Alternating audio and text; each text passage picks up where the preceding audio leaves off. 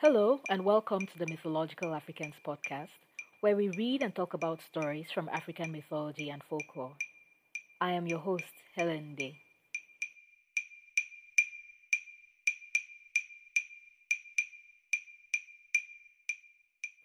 Episodes of this podcast come from live recordings of the Mythological African Storytime sessions, which take place every Friday evening at 5 p.m. Eastern Time US in the Mythological Africans Twitter space.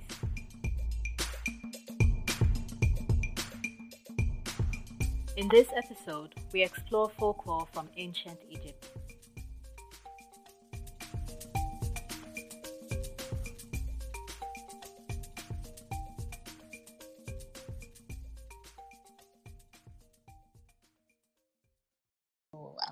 I'm really excited today because believe it or not, I've read like snippets from the Book of the Dead and I've read like commentary, but I've really not delved that much into ancient Egyptian folklore. I was looking at this book and thinking to myself, whoa, when you really think about it, this is OG African folklore right here. So I'm really excited about the story today because I started reading the story that we're going to focus on today, and there's already so much that is interesting about it because it parallels a few things that we'll talk about, but it really highlights just how dominant ancient Egypt was as a producer of knowledge, as a producer of philosophy, as the cultural center of the ancient world. And to me that is important because as much as people try to claim otherwise, ancient Egypt was an African civilization, and their impact is apparent when you look at African cultures. As far as South Africa, you see the influence of ancient Egypt in art, in stories, in music. There is just so much there that is traces back to ancient Egypt. I remember it's either a Roman or a Greek, one of these old guys who wrote the classic works, and he made a comment about how in the Egyptian palaces you have um quote unquote pygmies, right, who sang and danced. And pygmies is the not so PC term used to describe the forest people, the short statured forest people who are found all over Central and Southern Africa. And so you think about the fact that this was, from way back in the day, and you had these people from Central and Southern Africa in conversation, communication with ancient Egypt. So there was movement going back and forth. There was stories and ideas flowing back and forth, and that it's always exciting for me to hear that and to witness this, whether it's showing up in art or in folklore, because it really challenges that notion that the African continent was this, dark, misunderstood, unknown place that Europeans opened up and made sense of. So I'm really excited. Today we are reading from a book called Popular Stories of Ancient Egypt. It's by Gaston Maspero, and it's available on Internet Archive, which I always have to stop to give a spiel about because the Friday story time and much of what we do here on Mythological Africans would really not be possible without Internet Archive. It's an online library where you can check out books for a limited amount of time, and they are currently facing a lawsuit from a group of publishers who allege that it's a violation of copyright. And it's a big case and there's a lot at stake, but the one thing to remember is basically, it's not a free for all, right? Like, I have this book checked out right now. Nobody else in the world can access this book until I release it. So it's controlled. It's not, just things going on there and people getting it anyhow.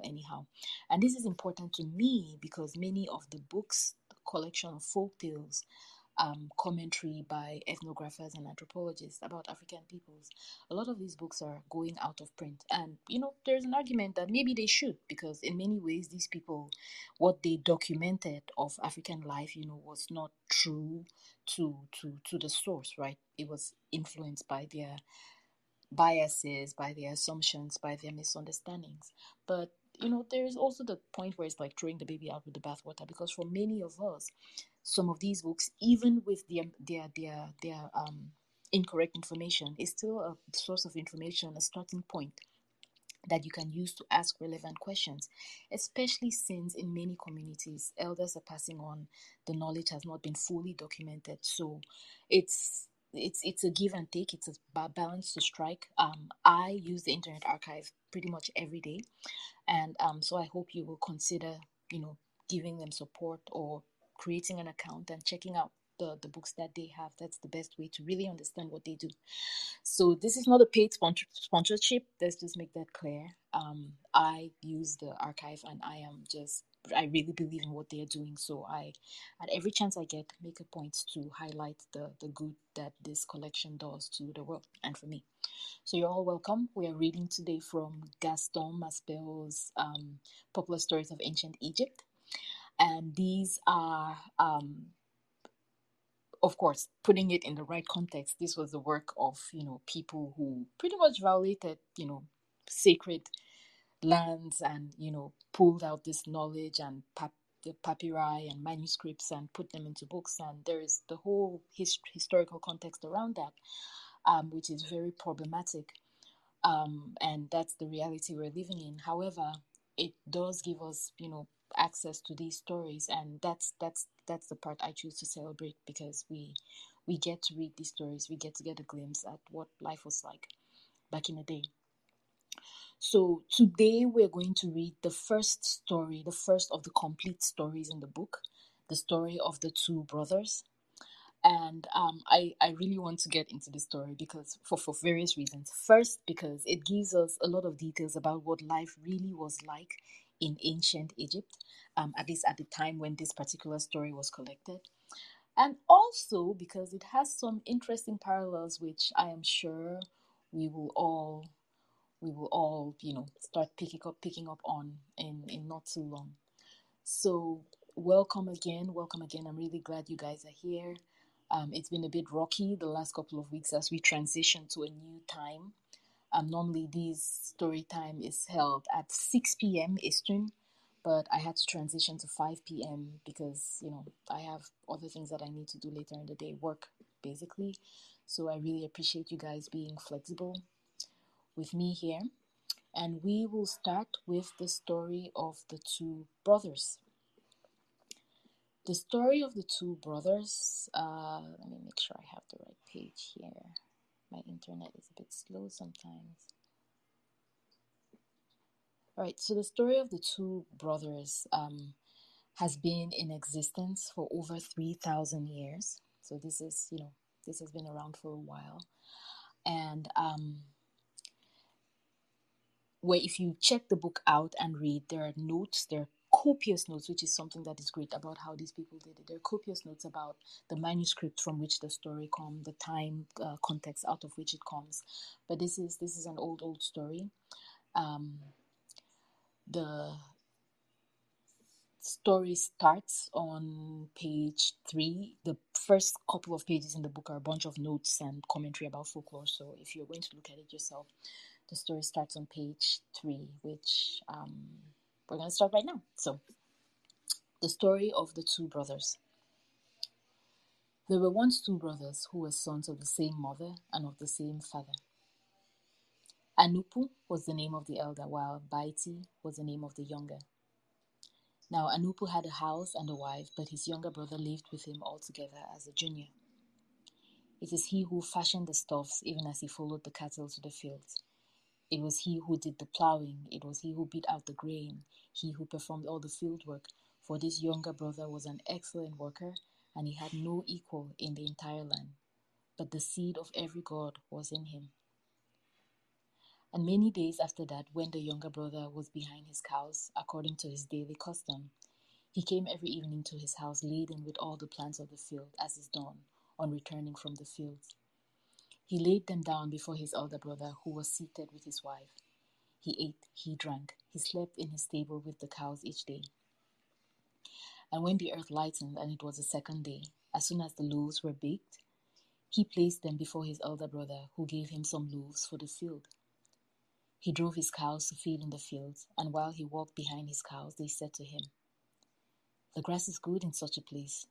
For as to him, he listened to all that they said, and guided them to the good pasturage they desired. And they, the cows that were with him, they became fine, exceedingly, exceedingly. They multiplied their birds exceedingly, exceedingly. And on a time, at the season of tillage, his elder brother said to him, Prepare for us our oxen, then we may set to work, for the land has emerged out of the water, and is good for tillage. Thou therefore go thou to the field with the seed, for we will begin to work tomorrow morning. Thus he spake to him, and his younger brother did all the things that his elder brother had said to him, as many as they were. When the earth lightened and it was the second day, they went to the fields with their team to begin work, and their hearts were joyous, exceedingly, exceedingly, with their work, and they did not cease from work. And many days after that, while they were in the fields and were hoeing, the elder brother sent his younger brother, saying, Run, bring us the seed from the village. The younger brother found the wife of his elder brother who was having her hair dressed. He said to her, Up, give me the seed that I may return to the fields, for my elder brother waits for me. Do not cause me to delay. She said to him, Go, open the hutch and take what pleases thee, so that the dressing of my hair may not be left unfinished. The youth went into the stable. He fetched a large jar, for his intention was to take plenty of grain. He filled it with wheat and with barley, and he went out under the load. What is the quantity that is on thy shoulder? The wife said to him. Barely 3 measures, he said to her. Wheat, 2 measures, 5 in all, that is what I have on my shoulder. Thus he said to her, but she addressed him, saying, There is great prowess in thee, and I observe thy strength each day. And her heart went out to him as one desires a young man. She arose, she laid hold on him, and she said, Come, let us lie together for the space of 1 hour. If thou wilt grant me this, in faith I will make thee 2 beauteous garments. The youth became like a cheetah in the south, in hot rage because of the evil suggestion she had made to him, and she was frightened exceedingly, exceedingly. He spake to her, saying, But in truth thou art to me as a mother, and thy husband is to me as a father, and he who is my elder, it is he who enables me to live. Ah, this horrible thing that thou hast said to me, do not say it to me again. And for me, I shall tell it to no one. I shall not let it escape from my mouth for anyone. He took up his burden and went to the fields.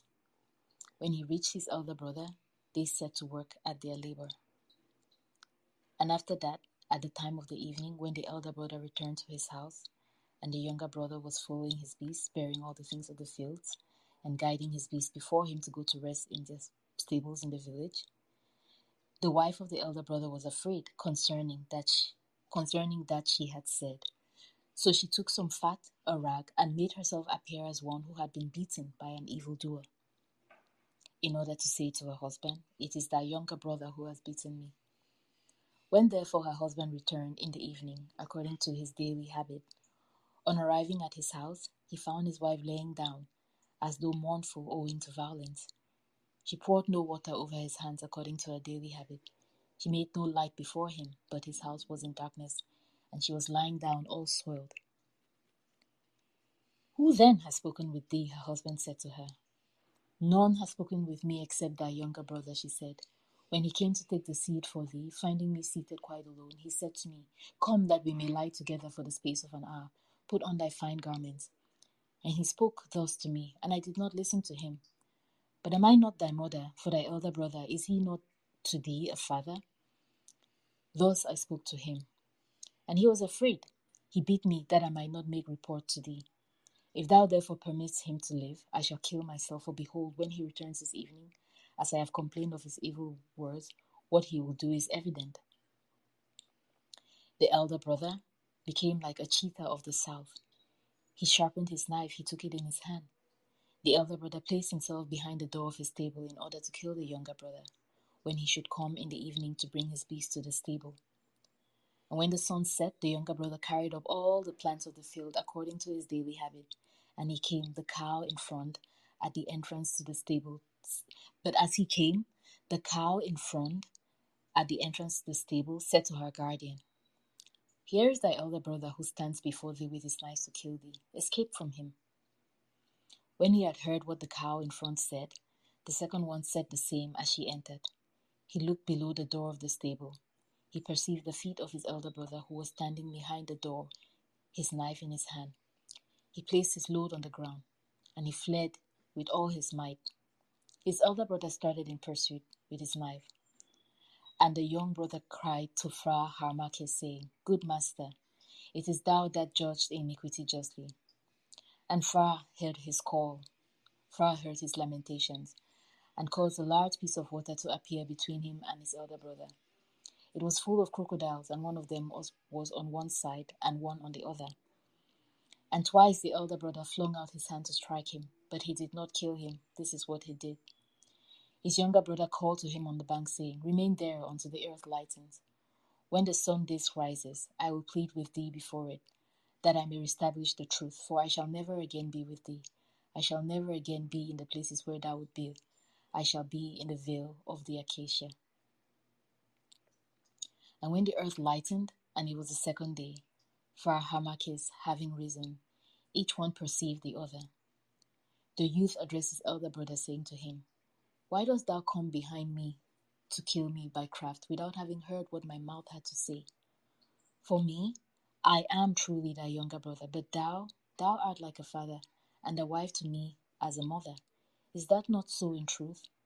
Yet when thou didst send me for the grain, thy wife said to me, Come, let us pass an hour, lie with me. And lo, has this been perverted to thee a different thing? He made known to him all that had passed between him and the woman. He swore by Fra Harmachis, saying, Thou to come behind me to kill me by craft, thy dagger in the hand, by treason, what infamy! He took a billhook for cutting reeds. He severed his virile member. He cast it into the water, where the electric catfish devoured it. He sank down. He fainted. The elder brother cursed his heart exceedingly, exceedingly, and he remained there and wept over him. He leapt, but he could not pass over to the bank where his younger brother was, because of the crocodiles. His younger brother called to him, saying, Thus, whilst thou didst imagine an evil action, thou didst not recall one of the good actions, or even one of the things that I did for thee. Ah, go to thy house, and do thou thyself care for thy cattle, for I shall not live longer in the place where thou art. I shall go to the vale of Acacia. Yet here is what thou shalt do for me. When thou art returned to thy business, for thou knowest thou the thing that will happen to me, I shall take out my heart by magic to place it at the top of the flower of the acacia. And when the acacia is cut down, and my heart falls to the ground, thou shalt come to seek for it. When thou shalt have passed 7 years in seeking for it, be not disheartened, but when once thou hast found it, place it in a vase of fresh water. Without doubt I shall live anew, and recompense the evil that shall have been done to me. Now thou wilt know that something is happening to me when a pitcher of beer is put into thy hand, and it throws up forth. Another of wine shall be given to thee, and it shall become thick. Do not delay in truth, when that shall happen to thee. And so he departed to the vale of Acacia, and his elder brother returned to his house, his hand on his head, daubed with dust. When he arrived at his house, he killed his wife, threw her to the dogs, and he continued to mourn for his younger brother. So let's pause there. That's about halfway through the story, and just reflect for a bit. Let me go through and make sure everybody has the ability to speak if they want to. I think I already gave you permission. Hi May, good to have you. Hello Sonia. So first off, what is this story reminding you guys of?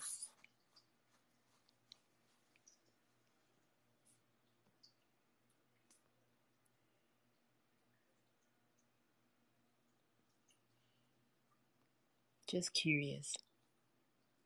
And hopefully you can all still hear me, because sometimes this Twitter behaves all weird. If you can't speak, you can also use there's a little chat icon in the bottom right hand corner of the space, so you can type a response, or you can DM me if you're having trouble all the way.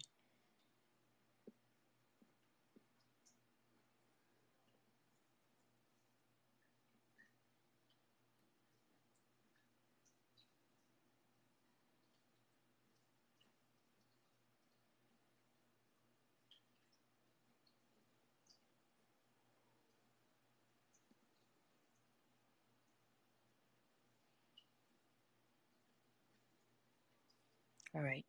I'm going to assume that people are having trouble connecting. Um, the first thought that comes to me when I read this story, it sounds quite a lot like the story of Joseph and Potiphar, doesn't it?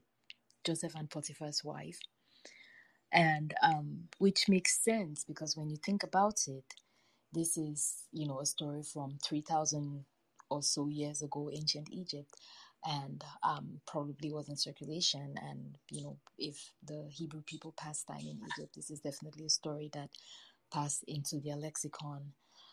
And I don't want to speculate about the direction in which stories move because that's something I try to avoid here. The story exists, it's in the culture, it's in the folklore, and each person who has contact with that story has a right to frame it as they wish to.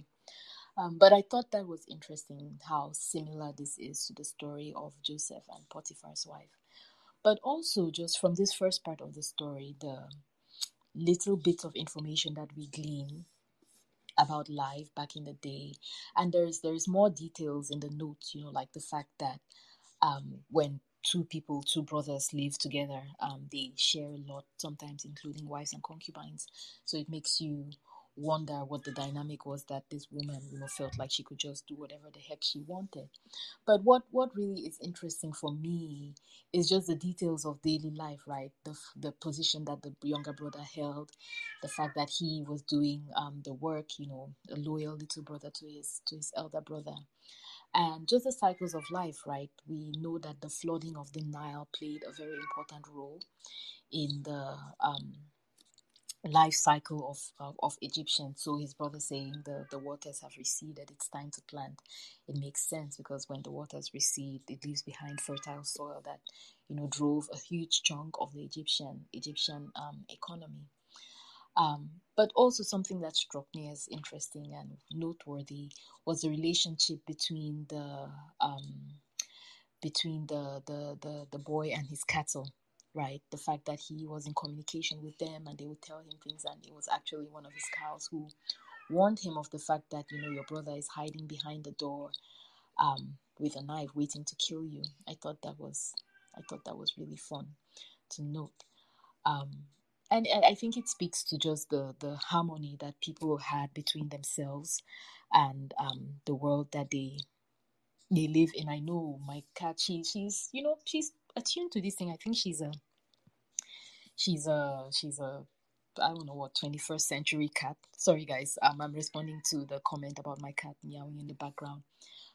Because she always tries to make her voice heard one way or other. She's either meowing or she is in her cat box, and here she comes now.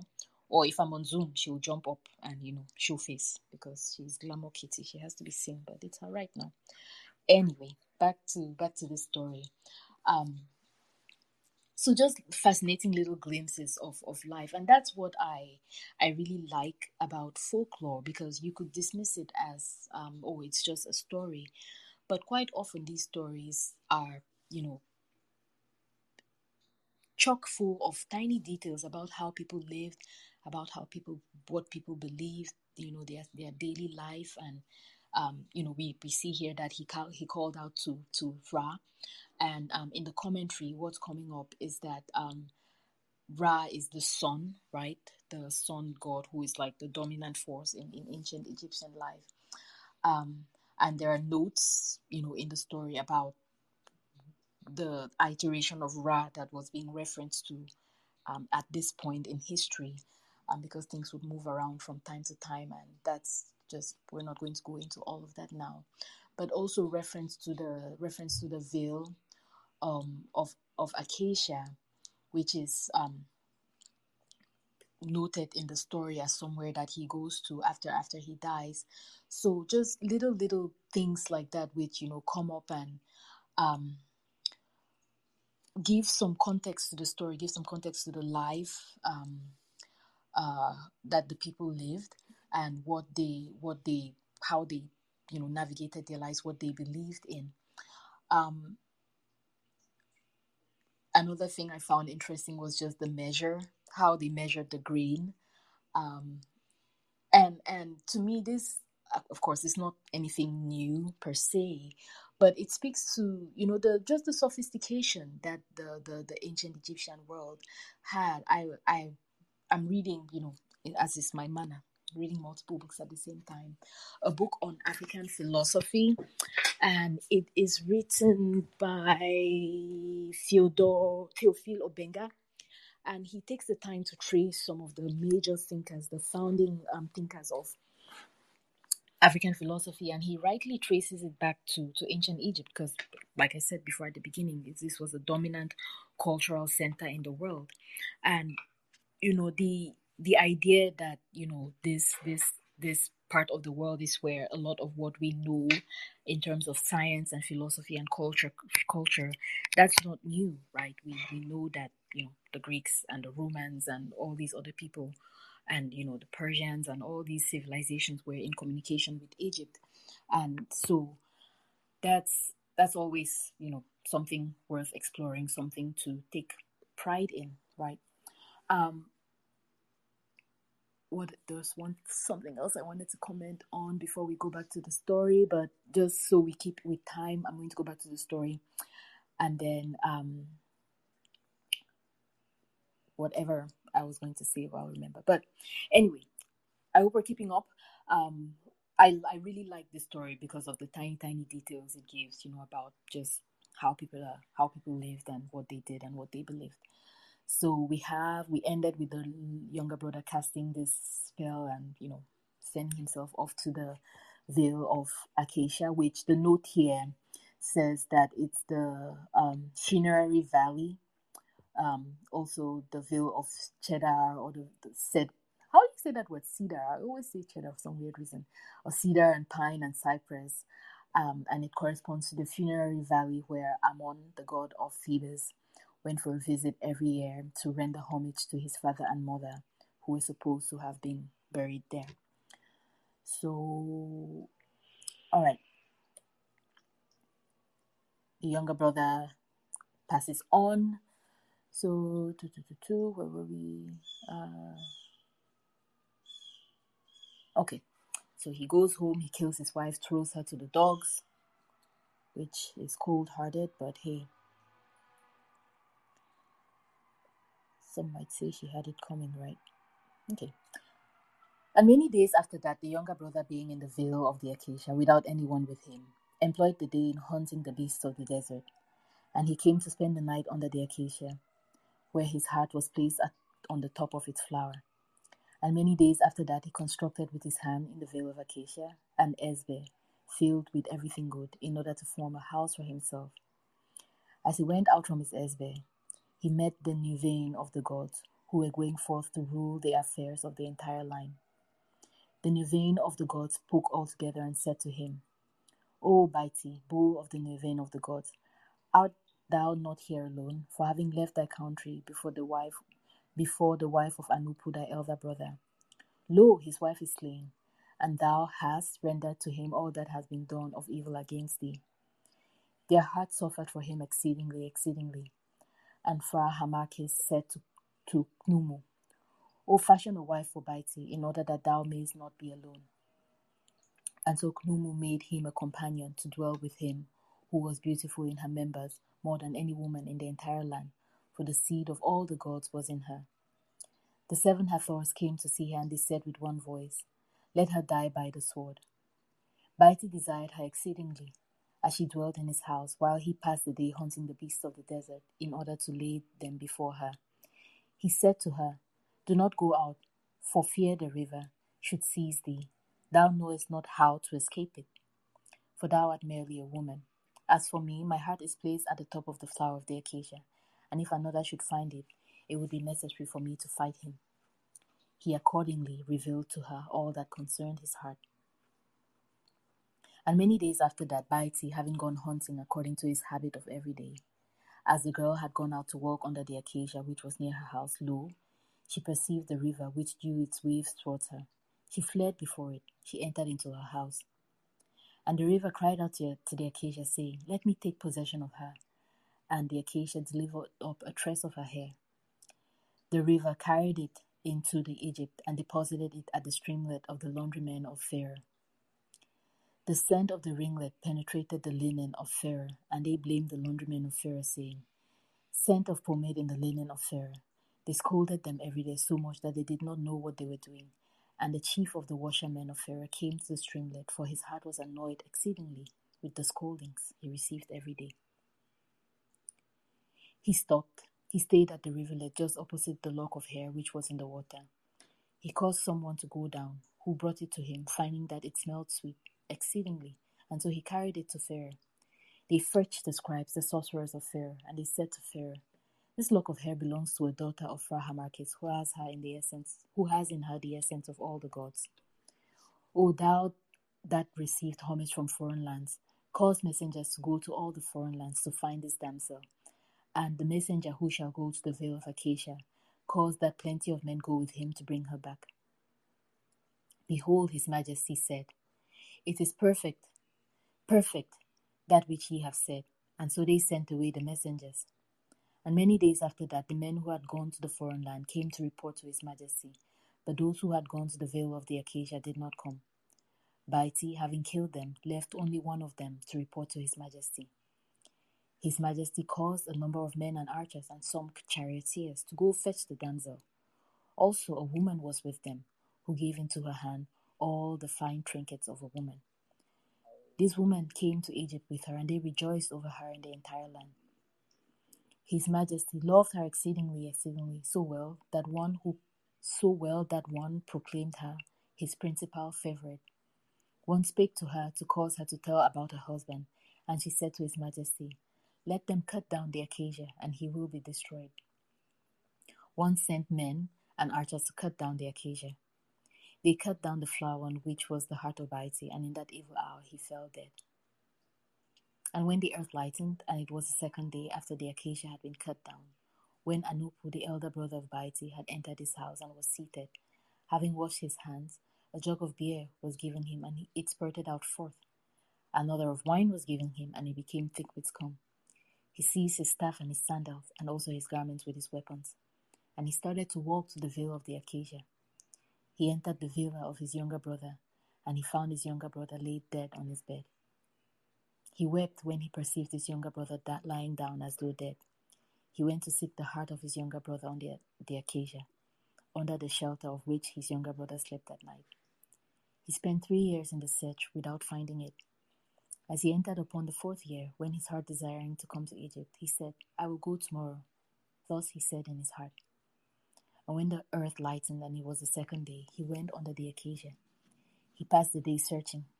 When he returned in the evening and looked around him to search afresh, he found a seed. He returned with it, and lo, it was the heart of his younger brother.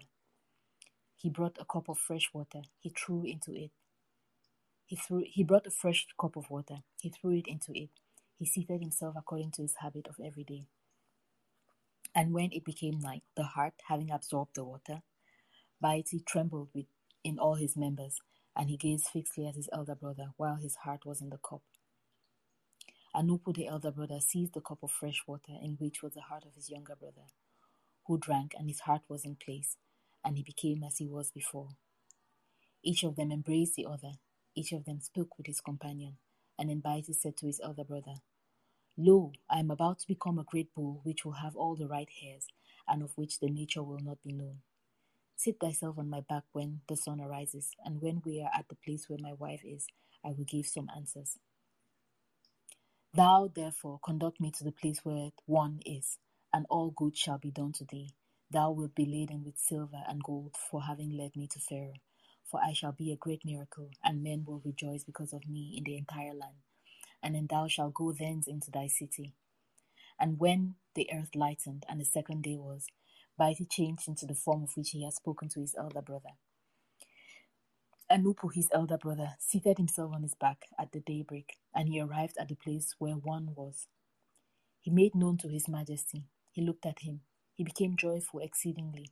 He made him a great entertainment, saying, "It is a great miracle that has happened."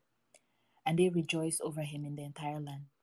They loaded his elder brother with silver and gold, and he settled himself in his city. They gave numerous attendants and numerous gifts to the bull, for Pharaoh loved him exceedingly, more than all men in the entire land.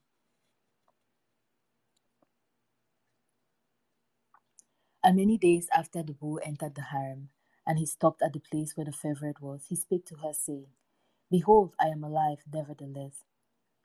Who art thou then? She said to him, I am Baiti.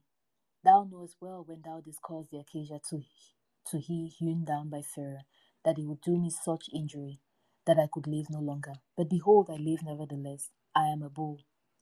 The favorite was afeared exceedingly on account of that which was spoken to her by her husband. He went out of the harem, and his majesty, having come to spend a happy day with her, she was at the table of his majesty. And one was kind to her exceedingly. And she said to his majesty, Swear to me by God, saying that which thou shalt say to me, I will listen to it for thee. He listened to it. He listened to all that she said. Hold on, you guys. Let me make sure I'm logged back in. My phone shut down. My apologies. He listened to all that she said. Let there be given the liver of that bull to eat, for he will do nothing worth doing. Or let there be given me the liver of that bull to eat, for he will do nothing worth doing. Thus she spake to him.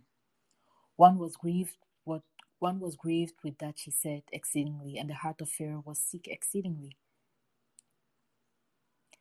When the earth lightened and the second day came, a great feast of offerings in honor of the bull was proclaimed, and one of the chief butchers of his majesty was sent to cut the throat of the bull. Then after his throat was cut, while he was on the shoulders of the men who were carrying him,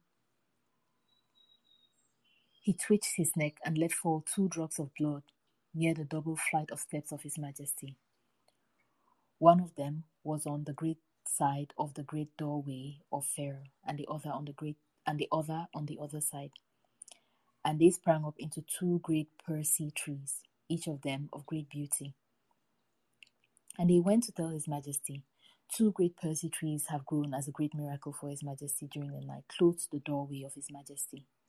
And they rejoiced concerning them in the entire land, and one made offerings to them.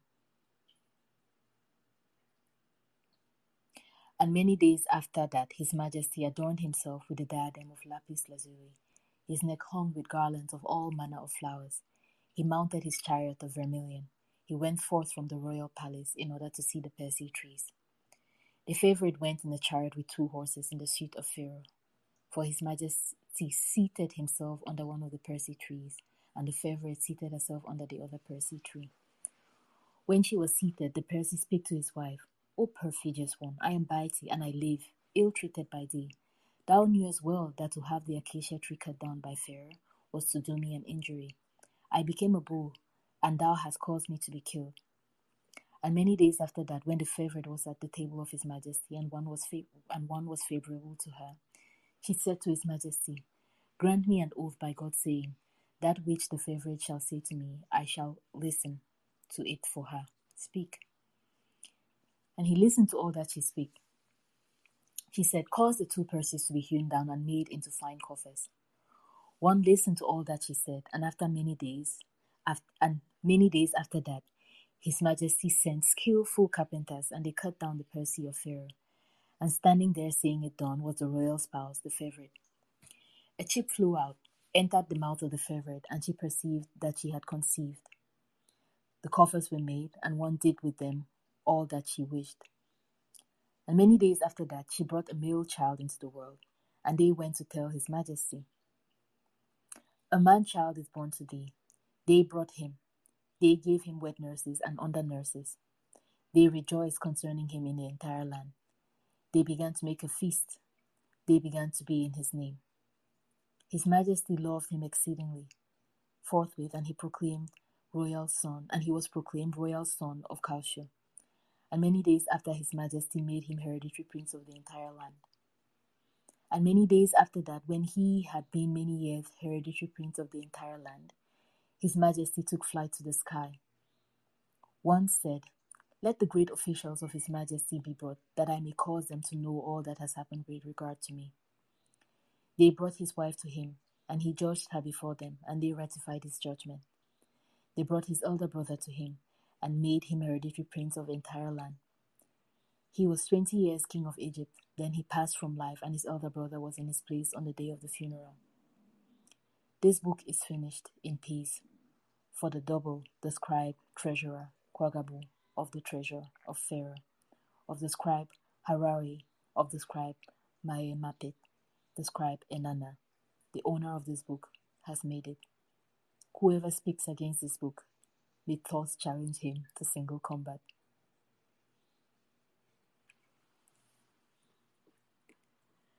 So, lots going on with this story, which, is just layers and layers and layers and layers. And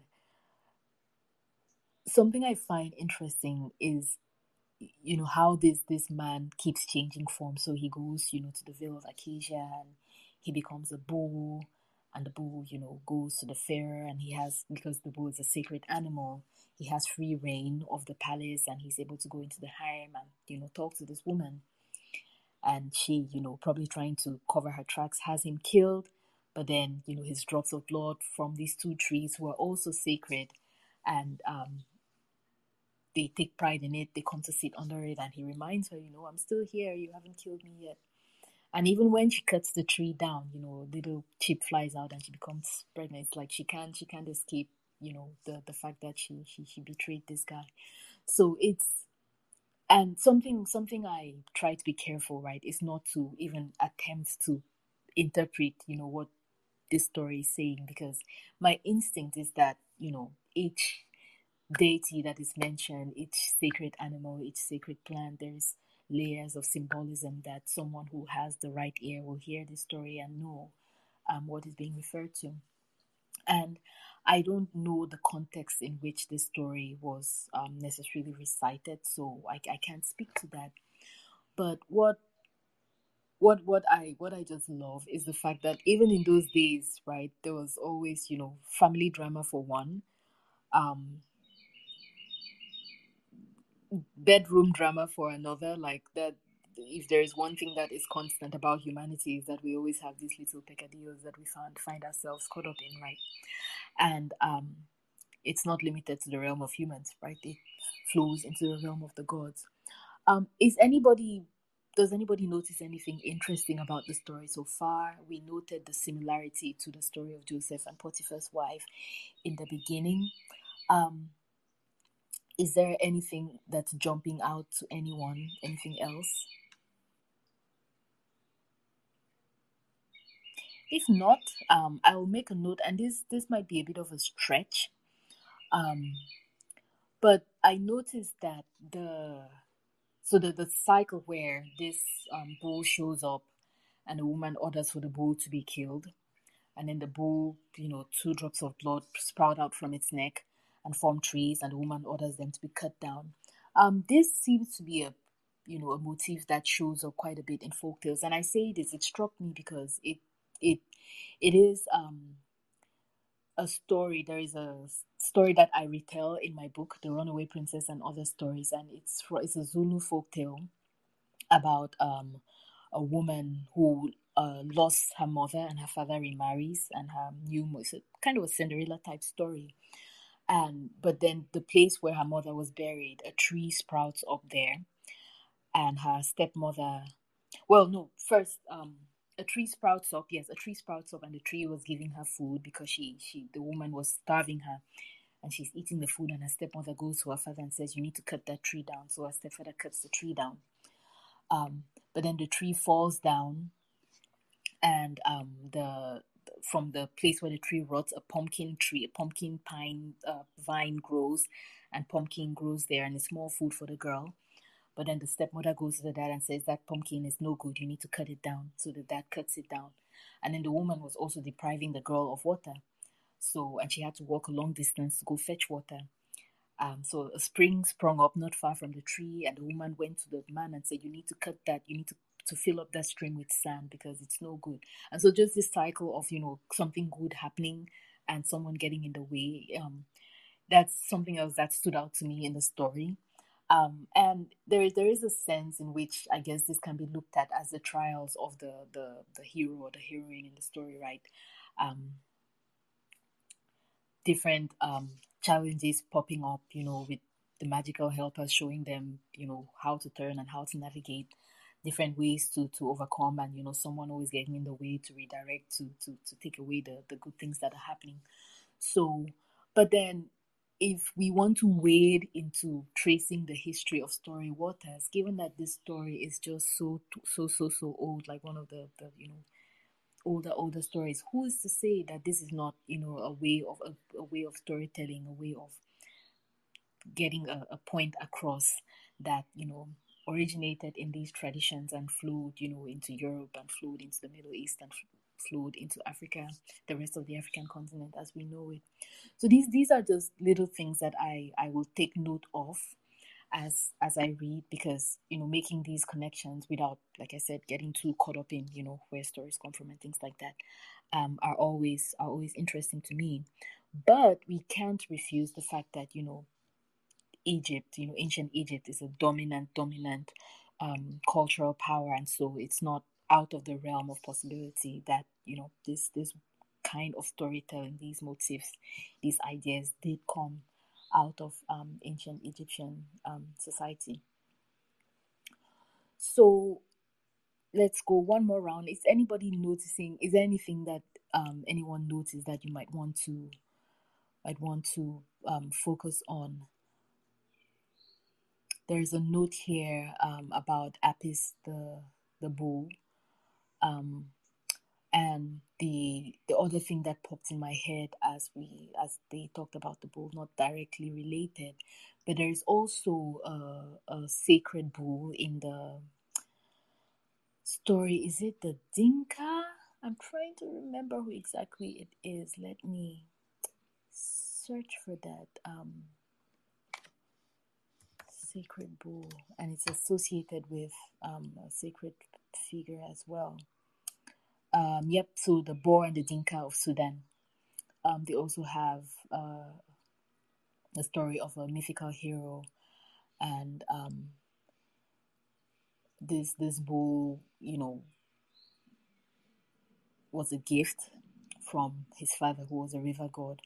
So again, not wanting to stretch too much, but just noticing things that seem to connect. Yep.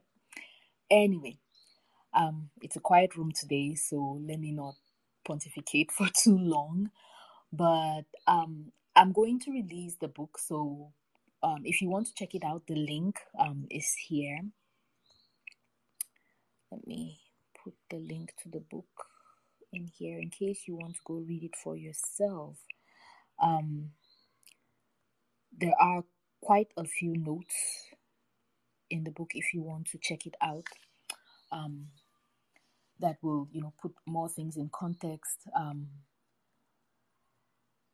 The symbolisms, the animals, the connections that will probably be helpful. And this book is going to go into rotation. So we have some books that we will return to over and over. And this I do this so that we can have some time, to really immerse ourselves in a particular culture and to go as far out, back and forth in time and place as possible. This year, just based on some comments on the timeline, I'm going to try as much as I can to give attention to Eastern African folklore, to Northern African folklore, because I feel like West, Central, and South Africa tends to dominate in the folklore arena. So that's the plan. But the link, I've shared the link to the book in the space, and you should definitely check it out.